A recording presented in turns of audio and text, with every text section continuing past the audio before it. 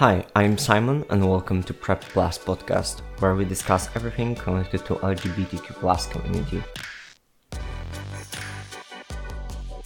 Recently I did an episode about the most annoying gender stereotypes, and this episode will be about the most annoying LGBTQ+ stereotypes.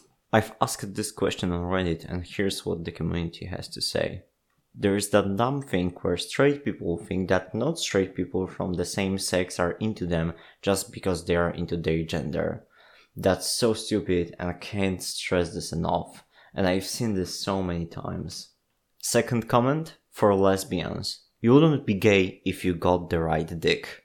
Ah yes, the magical dick argument.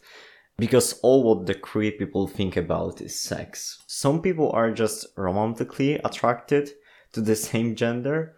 They don't even think so much about sex. And this argument just makes me laugh.